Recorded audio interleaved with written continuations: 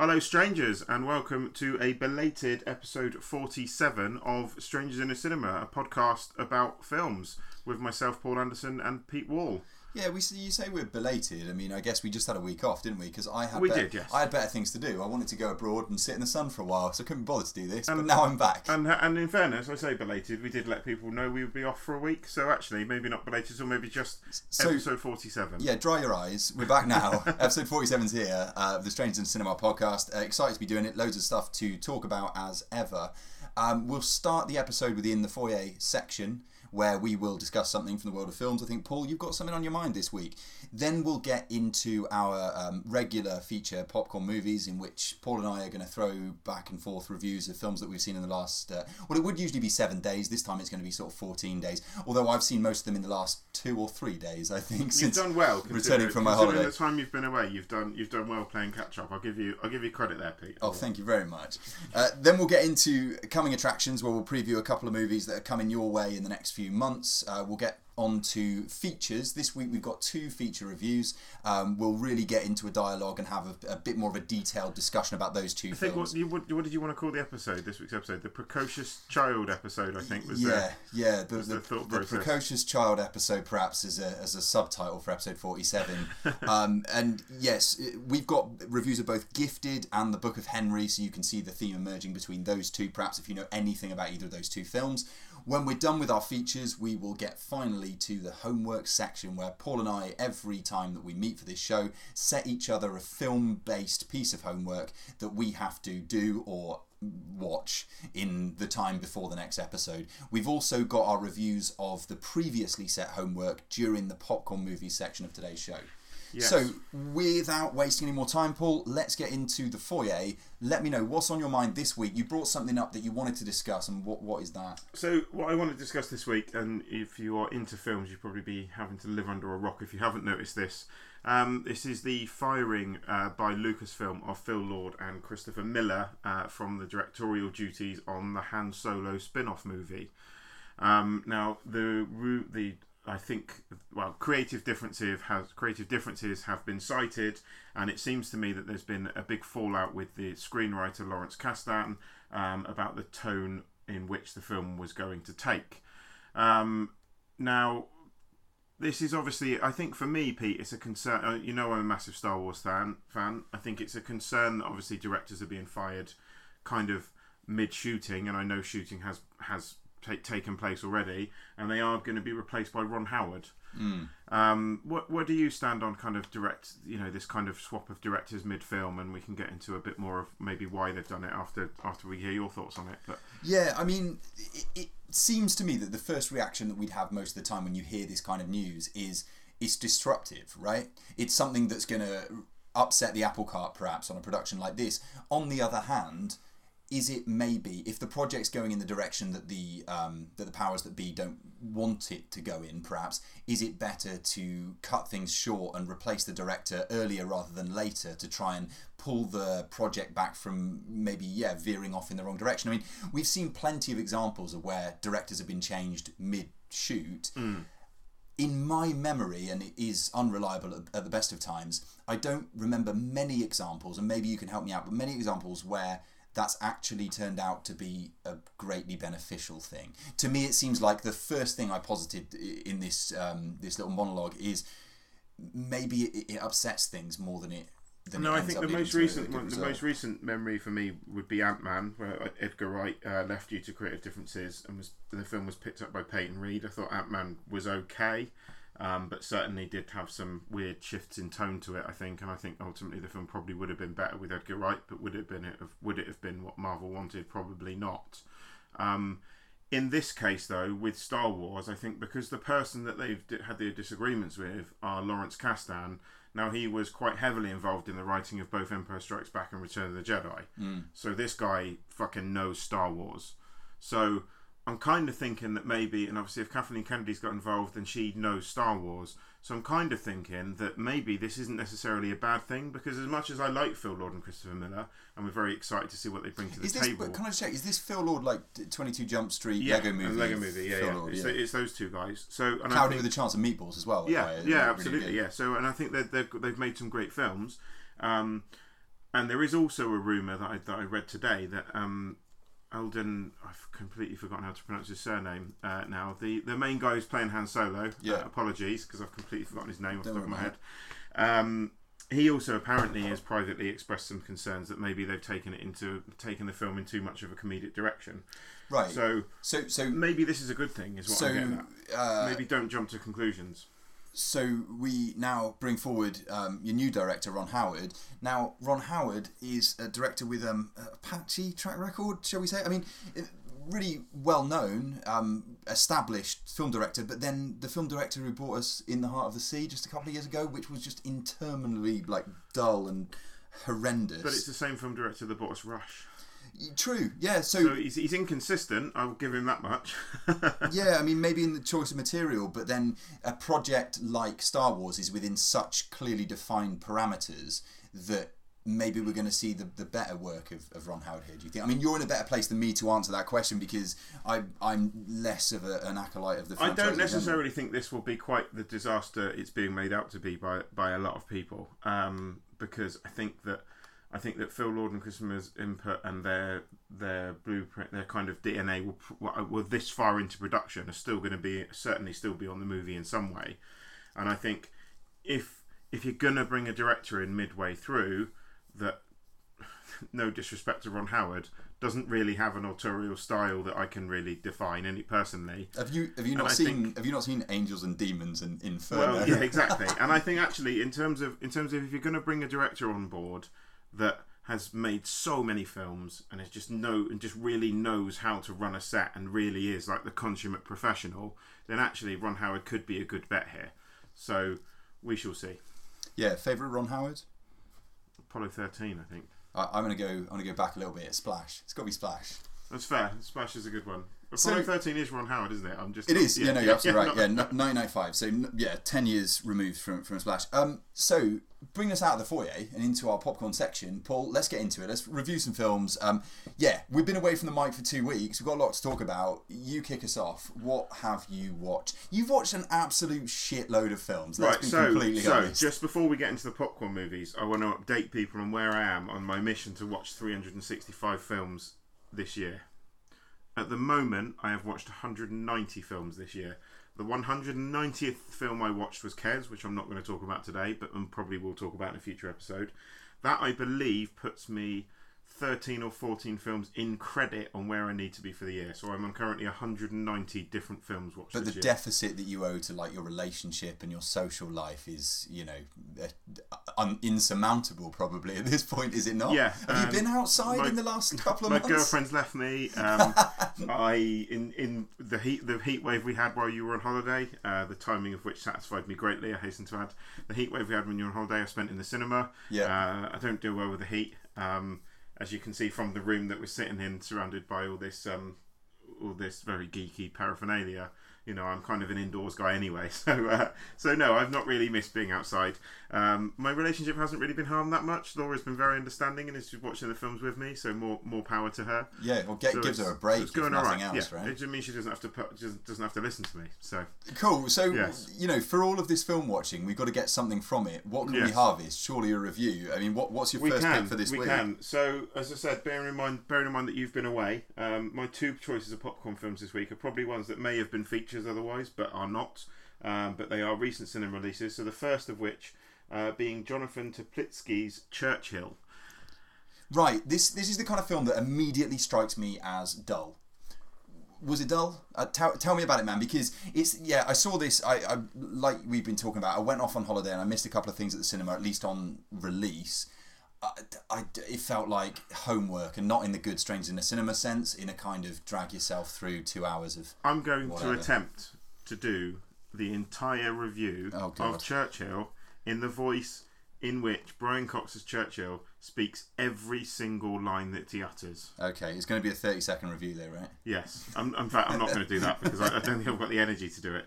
But so Churchill basically tells the story of Winston Churchill in the sort of the latter half of the war, where the Americans have got involved, have taken control, and Churchill's kind of losing control. He's against the idea of the sort of final push across Europe, wants to split the kind of D-Day landings into smaller sections, and really is kind of, it's almost like his power's waning, and he's being overruled, which is quite an interesting subject to see a guy that's previously run the war, and it's quite an interesting period of time to pick him up. And actually, I learnt a thing or two about Churchill kind of clashing with the Americans. You learnt a thing or two? I did learn a thing or two about World War II. But was it dull, though? No, I wouldn't say it was dull. Okay. The opening scenes, the first half is fairly good, I think, and it kind of provides like an interesting setup with Dunkirk coming very soon. It kind of provides an interesting setup to that as well.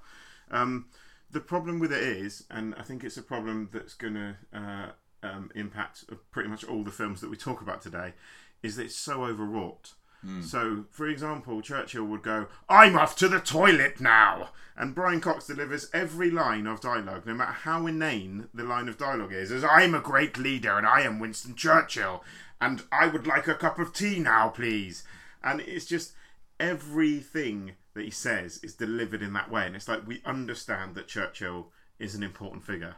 I entirely get that. Brian Cox's performance is actually quite good, except the director's obviously going, "No, say it more earnestly. Shout it, Brian, shout it." And it just becomes everything. It becomes so overwrought that you lose sight of what is supposed to be important and what isn't. And it just, by the end, it feels like, you kind of, people criticise the kind of the Americans for having kind of jingoistic flag waving films. Yeah. If this isn't a jingoistic kind of Brexit supporting, like, it just feels like a film that's been put together in the wake of the Brexit vote to go, look why England's great, because Churchill is such a great Britain and I am Churchill and bring back the empire and all this kind of thing. There's something that seems innately cynical about releasing this film at this time, and maybe that's too suspicious of an attitude to have, but to me it seems like, exactly as you're saying, that right where we are now in sort of British politics, which is an absolute fucking quagmire, let's be completely honest. Got even worse today. That something like this is just going to sort of solidify the feelings of a population, particularly of the sort of over 50s. It's certainly aimed at the grey pound, shall we say. It's certainly aimed at that kind of and our brave Brexiteers. And it's a shame, really, because the first half is really good. The opening shots where he's kind of visiting the beach and you get kind of him standing on the beach and then they phase in like the bodies on the beaches and stuff like that. It's actually very good. Some of it's actually very well put together. It's a shame. There's the germ of a good film in here. It's just so overwrought. It misses the mark, unfortunately. Well, my first pick for this week, completely different, is a film that I've meant to see for a long, long time. One of many from the Spanish film director Pedro Almodóvar. I'm familiar with his work. I've seen, I don't know now at this point, a half dozen or more of his films, but I've really got these gaps in his back catalogue that I wanted to patch. So one that I have for this week's review is What Have I Done to Deserve This? Or the Spanish title, which I'm not even going to attempt because it will be... come on, I try and you crack me, you slam me on pronunciation. Give it a go. I saw ¿Qué es esto? Yo para merece esto. I don't think that's too bad, to be honest. Pretty good. Yeah. Pretty good.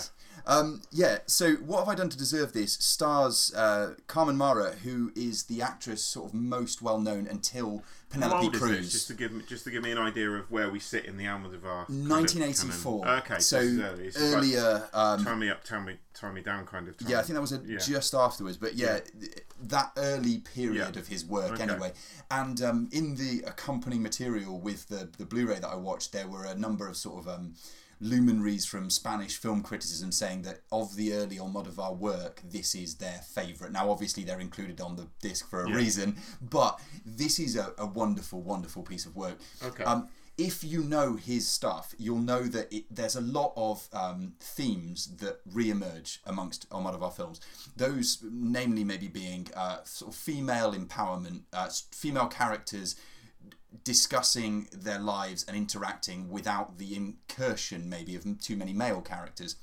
Male characters that exist on the periphery, usually posited as sort of negative influences in the world. Yes, I would agree with that. But then also sort of a lot of racy material, kind of sexual content without being like lurid in any way, and a lot of comedy and a lot of like humour.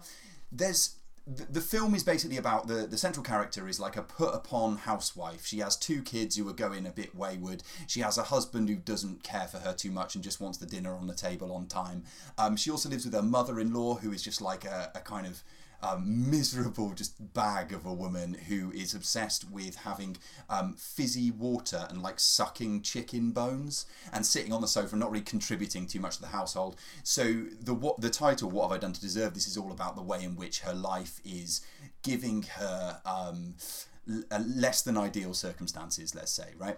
There's a sequence quite early on where we cut away, and Almodovar does this, I think, with some regularity. We cut away to a sort of bit of melodrama on a Spanish fictional television show.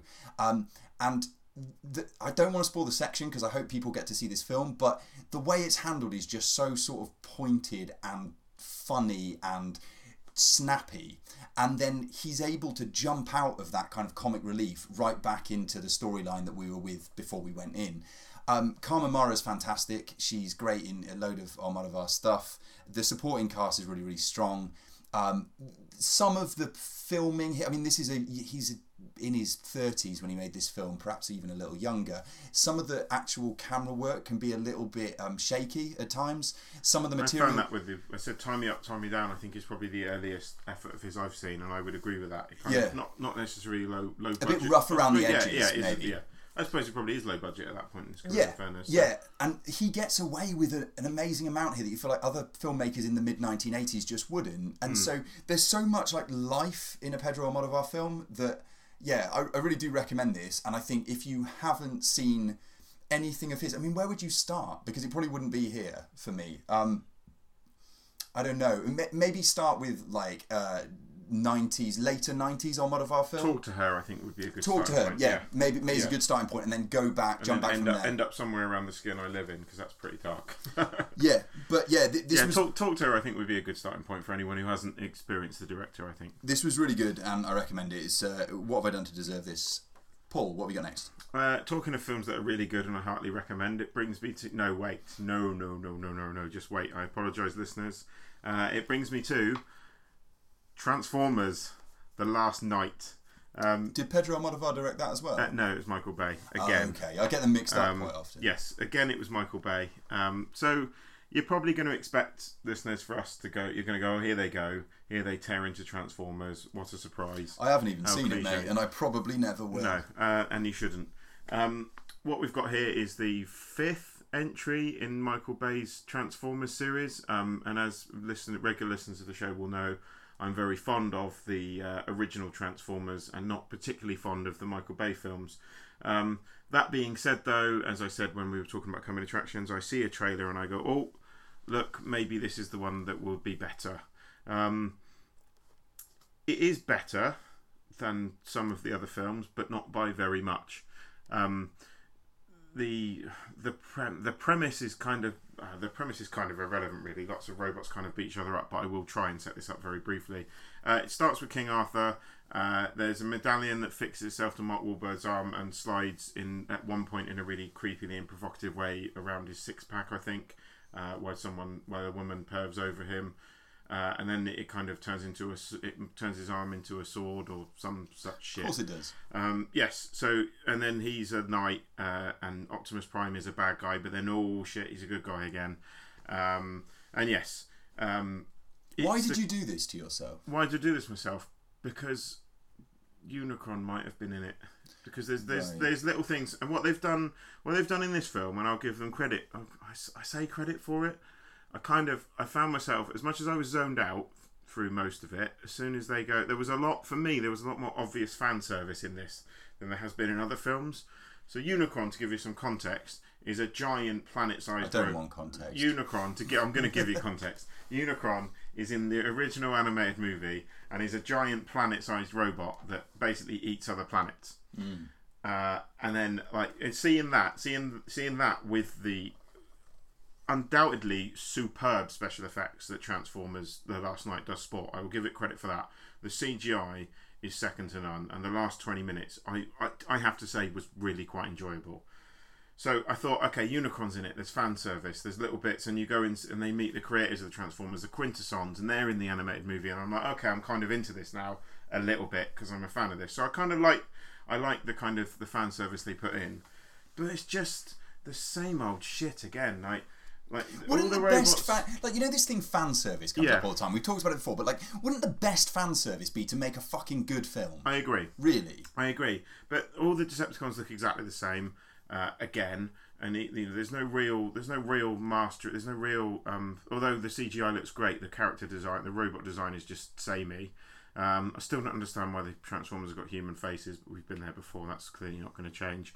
And just the mean-spirited humour is back again. And like, Michael Bay, what is wrong with you? It's like you literally are like a playground. You're like a schoolyard bully. It's almost like you might be quite a mean guy. So you've got Anthony Hopkins calling police officers dickheads, or going "get out of the way, fat boy," or like, and it's just, and all they're making like really mean-spirited. Just honestly, like, but isn't that like teenage, nasty 11-year-old jibes at people? But isn't that teenage boy service just like the other stuff is fan service? Like, isn't he just maybe pandering to the kind of not throwing shade on you, but I mean like the bulk of the audience who might actually show up to watch this film? Yeah, maybe is then, but it's just nasty humour. It's just nasty, and it's hardly aspiring to produce any sort of more positive ideas in the world. And there's really awkward scenes where you've got Mark Wahlberg and the girl in it who is just there to wear a stripper dress, which is a quote from Mark Wahlberg in the film. There's this really awkward scene where they have a date and they've got this like robot butler who I think is supposed to be Wheelie from the.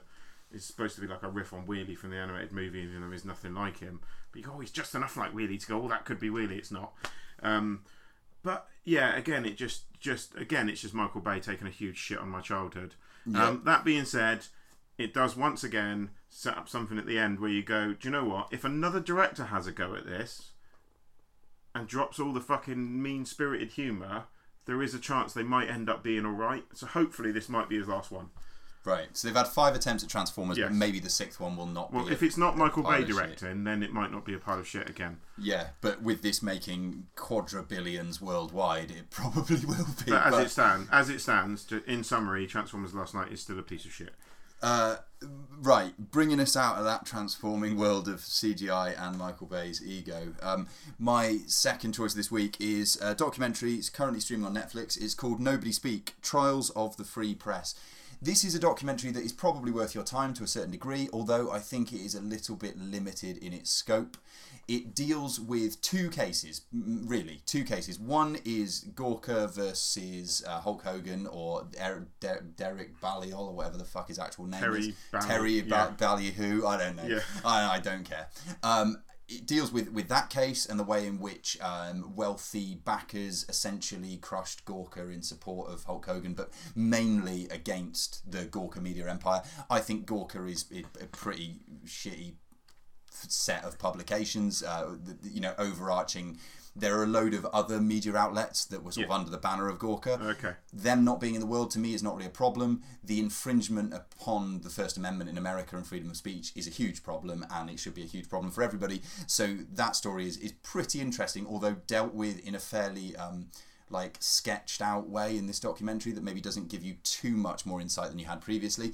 Then you get the second part of the documentary, which deals with the Trump administration and Trump's presidential campaign and the influence of wealthy backers and media spin and sort of shutting down journalists and all that stuff that we've heard about through the first months of Trump's reign. That stuff, again, is interesting and it's engaging to me. I just wish the filmmaker had maybe included a bit more meat on the bones of this information. That filmmaker is Brian Knappenberger, I should say. He is the guy who brought us a couple of other documentaries that are reasonably interesting about similar issues. One was The Internet's Own Boy, the story of Aaron Swartz, which I think I reviewed on this show in Popcorn Movies. This was the guy who was sent to jail and later died. He was like a wunderkind internet entrepreneurial kind of data management guy who was essentially crushed for trying to free information that people didn't want being freed. And then also We Are Legion, the story of the hacktivists. We Are Legion was quite interesting. So this kind of documentary I think is interesting. I'm interested in the topics, but I personally, and this is just me, I want filmmakers who are prepared to go a bit deeper into the story rather than just being able to touch on a hot topic. Put a documentary out there that's going to get a load of clicks. It's quite easy just to do a documentary and not talk to. It's quite easy, I imagine, to do a documentary about a controversial subject and get that signed off without having to go too deep into the issue, I imagine. So yeah, and I mean, like I say, it's sort of distractingly interesting enough. But to me, that's not enough. Like in the era of like Netflix streaming and what we've talked about in recent episodes, there are so many more of these kind of things readily available to everyone. If I recommend this today, then loads of people can go and watch it straight away. But we should aspire to a little bit more than this, I think, both in terms of press freedom and in terms of the kind of level of documentary made about that topic and others. Let's move on. By the way, listeners, I want to point out at this point, if we go over this week, which is a very, very high possibility, that is my doing, really, for being away for a week, and we've got so much we want to get out to you guys. Paul, on to you. What have you got next? This will be a homework review, right? This will be a homework review. So this is Bong Joon-ho. Is that correct, Pete? That is been to pretty, Korea. pretty accurate. People are aware of this, but yes, that's the best I've done, I think. This is Bong Joon-ho's film Mother, which you gave me for homework. I'm a massive fan of this director and a massive fan of Snowpiercer. Really enjoyed The Host. Mother had been sitting on my Blu-ray shelf for an unacceptable number of months, and I'm pleased to say it was awesome. Yes, tell me why you think so. Just to kind of to set the scene a little bit with Mother. You have a mother, obviously, from the title. Yeah, it's your best setup of all time. You have a mother, and that's it. So you have a mother whose child is not. He's got issues, shall we say? He's got, I'd say, mental development issues is probably the polite way of putting it, I think. Who was arrested and potentially charged with a murder that she does not believe that he committed, and it kind of goes on from there. And the story takes some twists and turns, and it's kind of what she does to get him off of the murder or get him out of jail, really. And the twists and turns that go from there, as without going into too much detail, everything is not quite as it seems, and she is willing to go quite far for her son, shall we say. It's very tense. The performances are fantastic, and it works. It's just another example of Bong Joon-ho being one of my favourite directors working at the moment, to be honest, and leaves me even more excited for Okja on Wednesday. Yeah, I mean, it's sort of one aspect that maybe is not easily discernible from people coming from sort of like outside the context of like living in Korea or knowing about the culture, is the way in which the film encapsulates this idea about the power that maternal figures have within Korean society, right? So not only in the sense that you have the idea of the ajuma, like the older woman who may run a small business on her own and just be a sort of almost superhuman figure in achieving so much with her time whilst living in a sort of hierarchical society that is not really in her favour, but also the way in which kids are like absolutely at the sort of open to the wrath of their mother when it comes to achieving things academically. It tends to be that the male figure goes out and sort of works however many hours that there are under the sun, and then it's the mother's responsibility to raise that child and make sure that child does all of their homework and achieves highly and becomes like this successful, upstanding, financially independent member of society. So the way in which that thing's set up in Mother, I just think is such like an interesting examination of that relationship. It's interesting to have that context attached to it now, actually, yeah. But no, it's even without that, I didn't have that context before I went into it, I would say definitely watch it. It's great.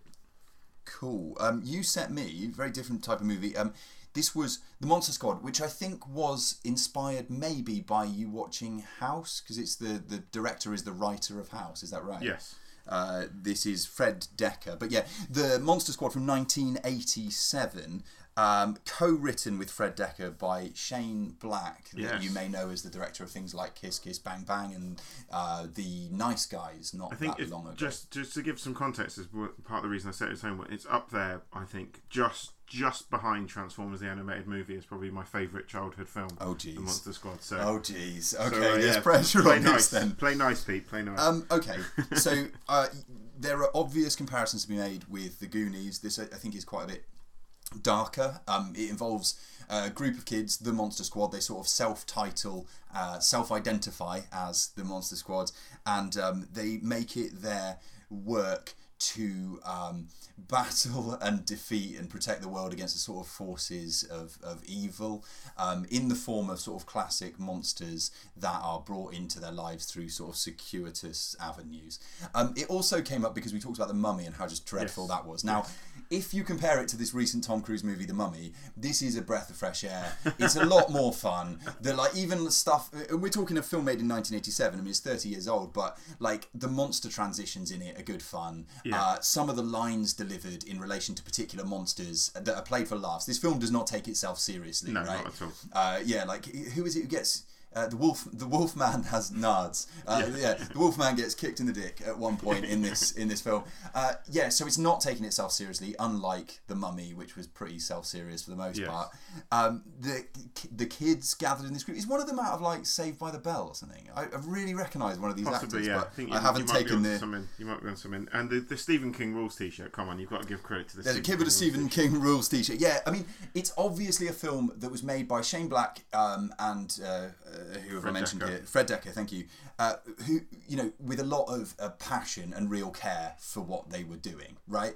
I think at the time, Shane Black was like mid to late 20s. I mean, this is the time where he had this like 1987, what he did, Lethal Weapon. Yeah. He did this. The highest paid. And he was in the first £1 million screenplay, I think. And he was in Predator, I think, as an actor around that time as well. So yeah, I mean, incredible success at such a young age for this guy. And then he was sort of a writer for a long time and emerged as a director in 2005 with Kiss Kiss Bang Bang.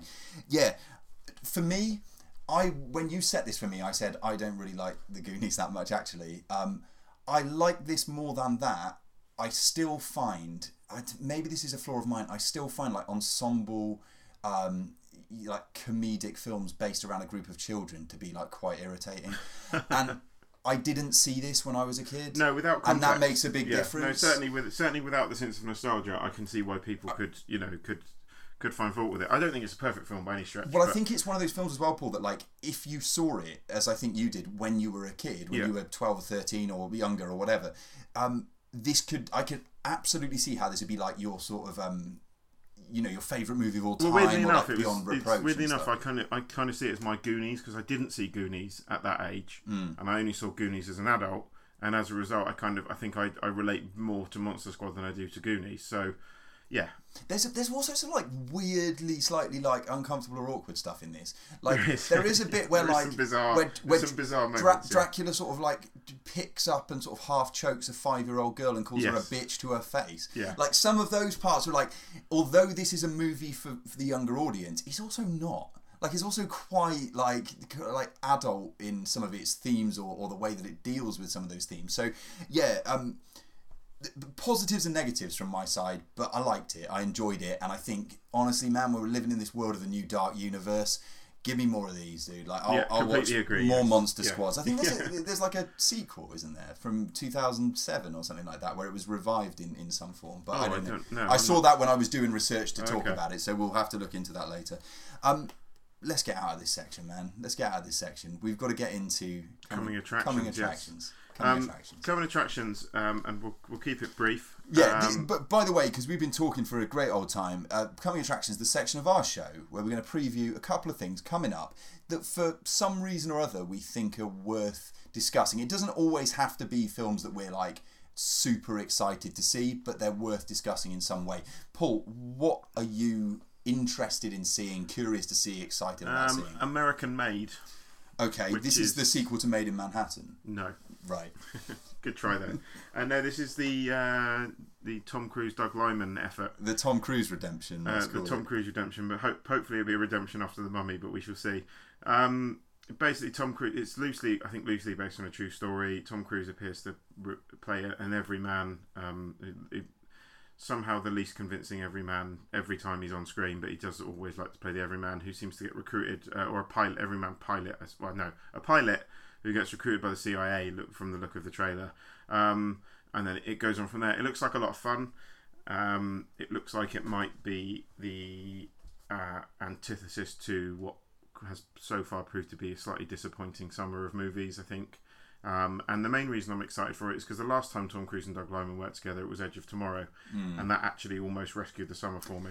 Yeah, Doug Liman does seem to have this reputation as being a bit of a lunatic and like being quite difficult to work with from all accounts. Him and Tom Cruise should be a perfect mix then. So. But maybe the right kind of crazy in combination there. If you watch all the sort of behind the scenes stuff for Edge of Tomorrow, which is fucking great, you get to see that the dynamic between them does seem to be very productive and positive and sort of creative. So the two tend to get the best out of each other, and I really really like Edge of Tomorrow. I think it was a fantastic film. So I'm quite excited for this coming late in the season. I mean, Blade Runner is a little bit later, but I'm excited to see Doug Liman and Tom Cruise work together because I think Tom Cruise, well directed, can actually be an asset to any film that he's on. He's certainly a personality. So yes, excited about that one. What have you got, Pete? Cool. Well, for my people, I was going to go with Dunkirk, and I think we have sort of talked about Dunkirk in this section like long back in the past, but I didn't because I find Chris Nolan's film so completely bloodless and without sort of true human emotion that I couldn't rightfully say that I'm actually excited for Dunkirk. It could be, and may well be, a really good film, but I'm going to talk about something else. That is 6 Days. Now, I'm not fully confident that this will be any good. Okay. But I'll give you the bones of it and you can see what you think. The main reason I'm interested in 6 Days is because it stars Jamie Bell, who is an actor that I have grown to really, really like. From things like, Nymphomaniac, he has a fairly Fantastic Four central role in. The Fantastic Four was something. But also, and a number of the projects he's been in where he's played sort of, I mentioned Nymphomania, but like he's played quite sort of adult, challenging, uncomfortable roles, and I think he's risen to those challenges, no pun intended as far as Nymphomaniac goes.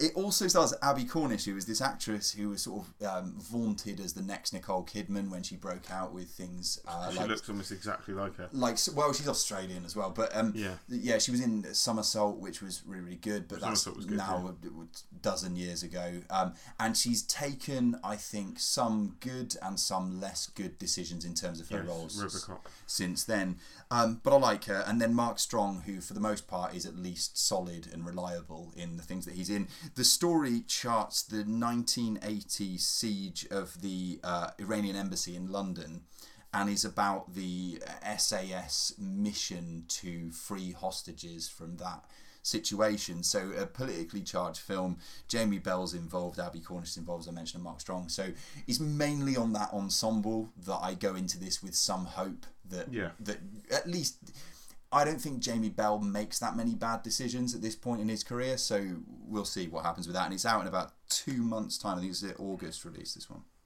It is, August 4th. Cool. In which case, that brings us to the feature reviews. Where do you want to start, Pete? Book of Henry or Gifted? What do you think? We'll go with The Book of Henry, and we'll do that because I did a coming attraction on this movie, so I was really excited to see it. Yes, I thought this when I went to see it. I was like, did you do a coming attraction? Okay, and you did, didn't you? To my defence, before we get into the review, in my coming attraction, I did say we don't know how it's going to go with Colin Trevorrow, the director of The Book of Henry, because we know him from Safety Not Guaranteed, which was this kind of slightly off-kilter, somewhat successful indie movie. But very schmaltzy. Right, who then got sort of headhunted to do the Jurassic World movie that got a lot of flack, but I think wasn't all bad, kind of middling in my opinion. Yeah, meh. And so it could have gone either way with The Book of Henry. It could have been really like, this guy's got a lot to offer. It could have been maybe the other way. The film, if I am able to set it up somehow, it stars Naomi Watts. It also stars Jacob Tremblay, the little kid with the long hair, who he's got short hair here, but with the long hair from Room, which was obviously fantastic. And then an actor called Jaden Lieberher, who plays the titular Henry. Also, stand-up comedian Sarah Silverman's in this, who's done some things like I Smile Back, like serious dramatic roles recently. Is kind of transitioning into that stuff. She's got an interesting backstory herself, so it's interesting to see her get this kind of role. And then Dean Norris, that we know as Hank from Breaking Bad. So there's a talented cast there. Oh, and Lee Pace as well, who's in like *Halt and Catch Fire*, and his role is just fucking weird. Lots of other stuff, very very strange. But let's not spoil this stuff. The basic setup is that Naomi Watts' son Henry is a precocious child. He seemingly is running the whole household. She's a single mother. She has these 2 boys. And he seems to run all of the finances. Well, he's gifted, isn't he? He's very gifted, Paul. Yes. It's like we're going to do another review of a similar kind of film soon. Yeah, he runs all of the finances. He organises the house. He has a load of like inventions on the go. He has a tree house. Someone built that. Don't know who. Maybe him. The tree. Don't even start me on the fucking tree outside, in which he seems to be like going about inventing new things or like making Rube Goldberg machines and that kind of stuff. His younger brother sort of lives in his shadow a little bit, but looks up to him. They're really tight. And it seems like his mother's sort of just struggling to make ends meet. She works in a diner. This is where we meet Sarah Silverman, who's her co-worker. And then they live next door to the Dean Norris character. This is where some sort of intrigue comes in early in the film, because it seems as if that character may be in some way harming or abusing his daughter, who is... Stepdaughter, isn't it? Yeah. Stepdaughter, you're right, yeah. Who is around the same age as the Henry character, the older of the two, who lives with his mother, played by Naomi Watts. So I mentioned when I set this up in Coming Attractions on a previous episode, Paul, that Naomi Watts makes good and very bad decisions. I don't know what you think about this precisely, but give us a flavour of your feelings about the Book of Henry. I thought the film was awful. I mean, you've done well to set it up there, but you've just got to mention the other bits that happen. So at one point, let's try not to spoil the actual. At one point, so at points in the film, Naomi Watts ends up with a sniper rifle. Henry's given out instructions on a cassette that really couldn't have been followed. The whole thing is so schmaltzy. It's ridiculous. I've never seen anything like it. Apart from, I mean, the whole thing for me smacked of an ITV drama. It was so kind of heavy-handed with the emotion and the performances. We can say at least to give people an idea who haven't seen this film, that the basic idea is that Naomi Watts is so reliant on this precocious young son that when he's not able to be there for her, she then ends up taking the reason for the name The Book of Henry is because he's made all these notes to help his mum when he's not around, right? And so she's going to then take on board the sage advice of this 11-year-old boy to make some sort of fairly critical decisions in her future. And I mean, man, some of this stuff, you just find your like you want to bury your head in your hands, don't you? You think, how has this been approved as a working script for a feature film? The film's biggest problem is none of it is convincing. If you want to evoke an emotional response from an audience, the audience need to be able to relate to something that's going on the screen. Otherwise, you can't relate to it, and you certainly can't have an emotional response to something that is just quite obviously horseshit. And I mean, the problems start early on. I mean, the quality of the treehouse they've built, for God's sake. Like, there is no way anyone outside of a first-class Hollywood set designer could ever make the treehouse that Henry's supposed to have built, gifted or not.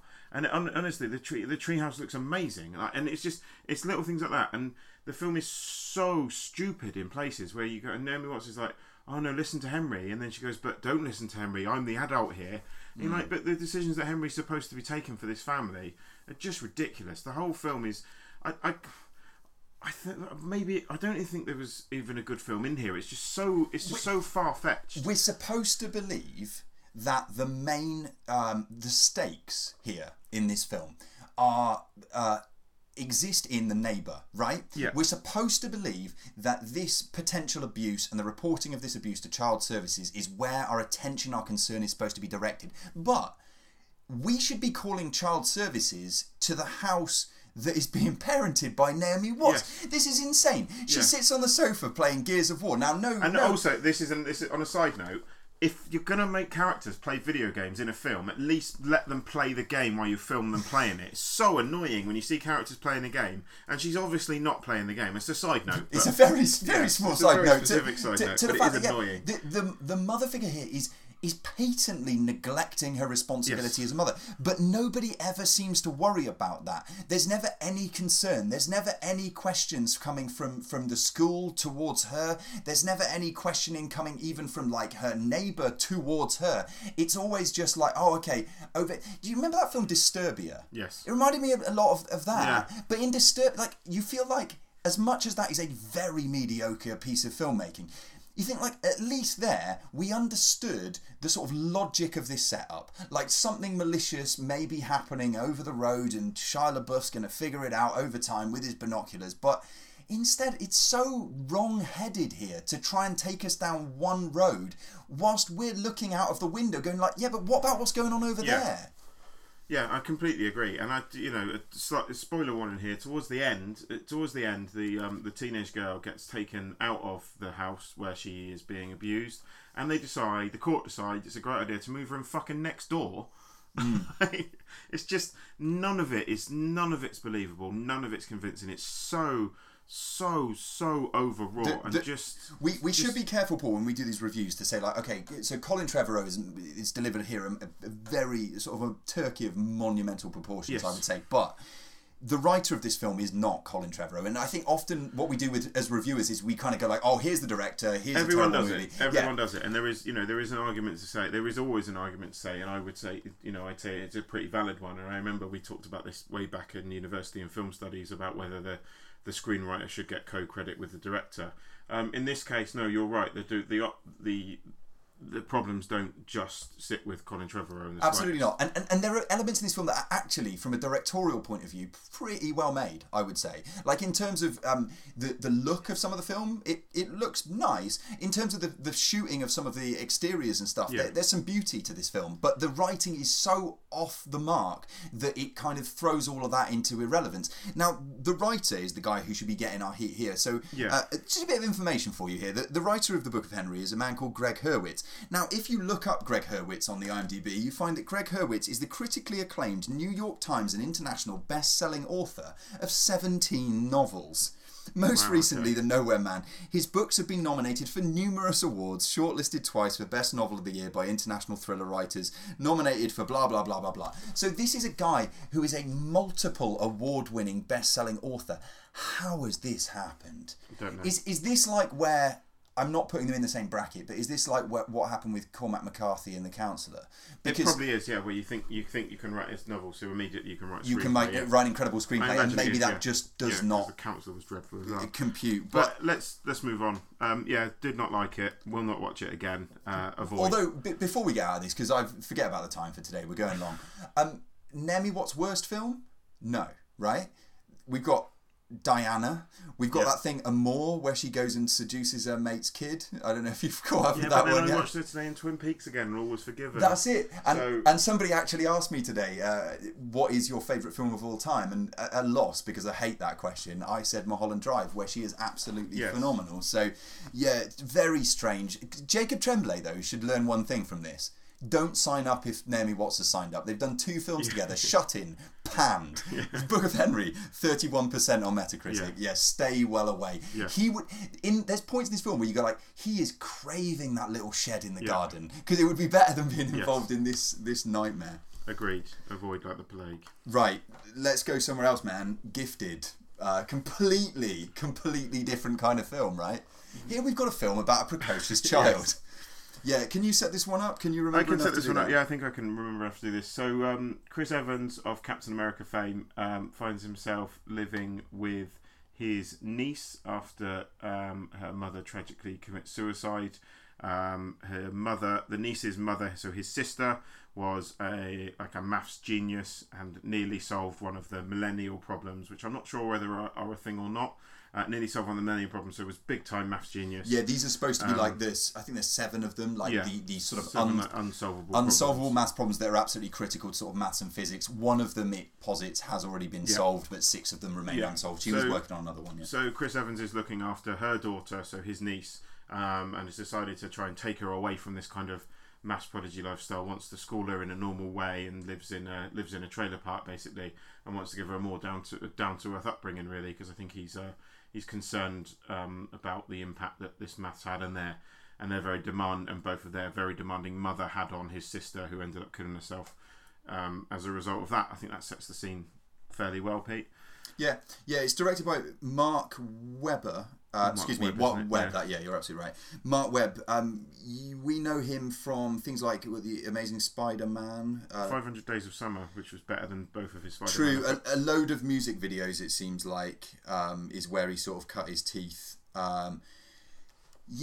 And then this Gifted. I think we differ on this one, don't we? Which is interesting. So I'll let you start. Yeah. I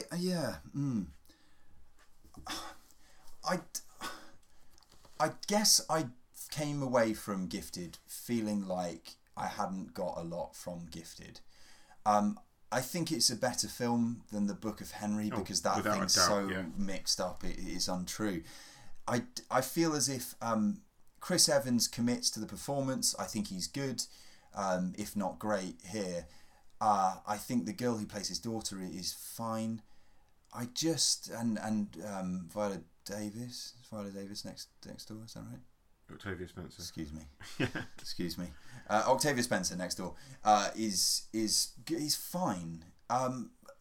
But what I felt most, Paul, and come back at me. What I felt most about this film is that we're talking about screenwriting with the previous review, and then looking at this one. The most interesting story wasn't the one they decided to tell.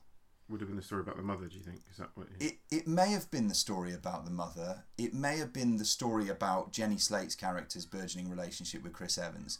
It may have been the story about Chris Evans' transition from where he was before to where he is now.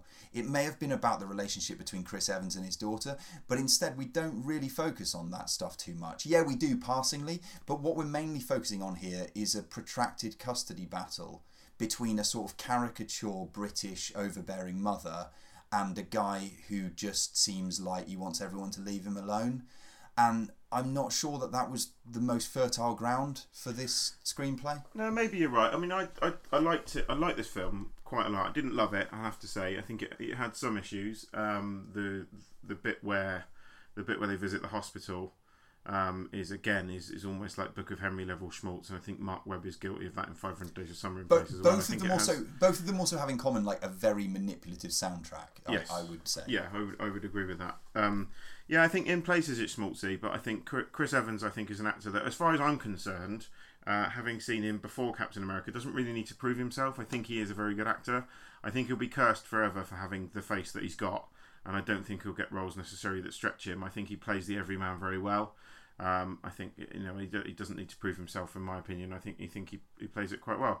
I don't know. I liked it. I can't say a lot against it, apart from they said some perhaps overwrought. There's that word again. Some overwrought moments, but I liked it. I enjoyed it. I thought the message was in the end quite positive. I thought the performances were decent, and I came out of it thinking, I'd probably watch that again. I liked it enough. You would though? I think I would. Yeah, it's quite safe. This film's quite safe. It is quite safe, but sometimes it felt like a sort of like a TV movie that you'd get. And it is quite safe, but I don't. It's not. I don't think that's always an issue. Do you know where I'm coming from? I said, don't get me wrong. I'm not saying it's a classic by any stretch, or that it was it's the film of the year or anything like that. And it's not going to be bothering any top 10 list or anything like that. One other problem with this film, I said that maybe the screenplay doesn't focus on where I think it should, but that's by the by. It's not my choice, but. This film is it's called Gifted. It's about a gifted child. We get very little to show that this child is gifted. They spend very little time with her actually doing mathematics or problem solving. And yes, I like the bits where we focus on again, her relationship with Octavia Spencer. That's more interesting. Yeah. Have more of that. Yeah. But again, we're supposed to believe that the child's an absolute genius, but all we get is these kind of rote scenes where it's like, oh, she's gone into a room and looked at an equation for a while and then magically knows the solution to that equation, even though it hasn't been solved for decades. I found it to be a frustratingly thin experience. But I stand to be corrected by all and sundry coming out of this review, probably. No, I said, I can see why it won't be for everyone, and I take your point on board, actually, that considering it is called Gifted, you don't see a lot of her apparent genius. But I just thought that I thought the cast were likeable enough, and I thought it was just a fun, kind of like a fun, light-hearted drama. I came out of the cinema going, I enjoyed that. I thought it was pacey enough, well enough acted for me to go, that was nice. It's for want of a much better term, it was a nice film, and yes, it probably was a safe film, and I'll give you that. But that's, for me, just the mood it caught me, and it was fine. It did what it needed to do. So, yeah. So, from all the things you reviewed today, Paul, what would be your film of the week? Jesus, has not been the best of Gifted. Gifted, fair enough. Yeah. I'm going to go with the Almodovar film, What Have I Done to Deserve This, that I mentioned earlier in the show. Then I've got a week that includes The Book of Henry and Transformers: The Last Yeah, Night. true. Slim pickings, maybe, over there. So this brings us to the final section of this show, and yeah, again, apologies that we may have gone a few minutes over the usual running time, but I'm going to go first. You're going to go first. What should we go with? You can go first. Okay. So, talking of precocious kids there, Paul, I know that you haven't got your fill yet of those precocious kids. I haven't, no. So I'm going to give you some more. A film that I've talked about recently on the show is Captain Fantastic, starring Viggo Mortensen.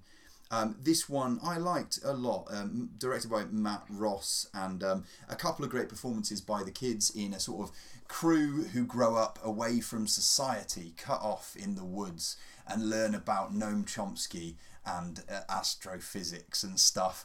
And those literally from one precocious kid to lots of precocious kids. A whole gaggle of precocious kids now.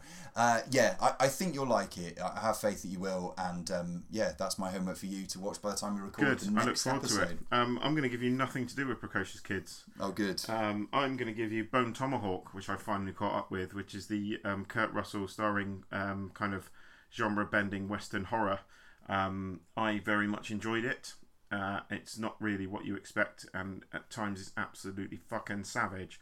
So I give you Bone Tomahawk, Pete, for your homework this week. Yeah, this is one that you need to give me the kick to actually watch, because I've been meaning to for a while. So yeah, I will get onto that by the time we record episode 48, right? And on episode 48, which will be next week, so no one's on holiday this week, we will be bringing you feature reviews of Okja and Baby Driver, which I've already seen and I'm desperate to talk about. And I'm jonesing to talk about Okja once we get the chance to see it when it drops on Netflix on Wednesday, I think. A couple of days. Yeah, I think it's out in a couple of days. And in the meantime, you can find us on @StrangerCinema on Twitter, StrangerCinema on Instagram, StrangerCinema@gmail.com. Basically, search for StrangerCinema and we will be there. If you've got this far into this episode, get in touch, because you are the core fan base that actually keeps us doing our little podcast. And if you want to set us homework rather than us setting each other homework, feel free. Just go, right, you two watch this and review it. I'm more than happy to do that. I have been set a film for homework actually, but that will be next week's film, because I'm not keen to watch it at the moment. But yes, give us some homework, get involved, talk to us. Right. Well, I'm off to build an elaborate Rube Goldberg machine in my tree house. Paul, what are you up to? I'm off to watch film 191, whatever it may be. Oh my word! Yes. Right. We'll be back next week, you guys. Get back in touch with us as we said, and until then, it's goodbye from me, Pete, and goodbye from me, Paul.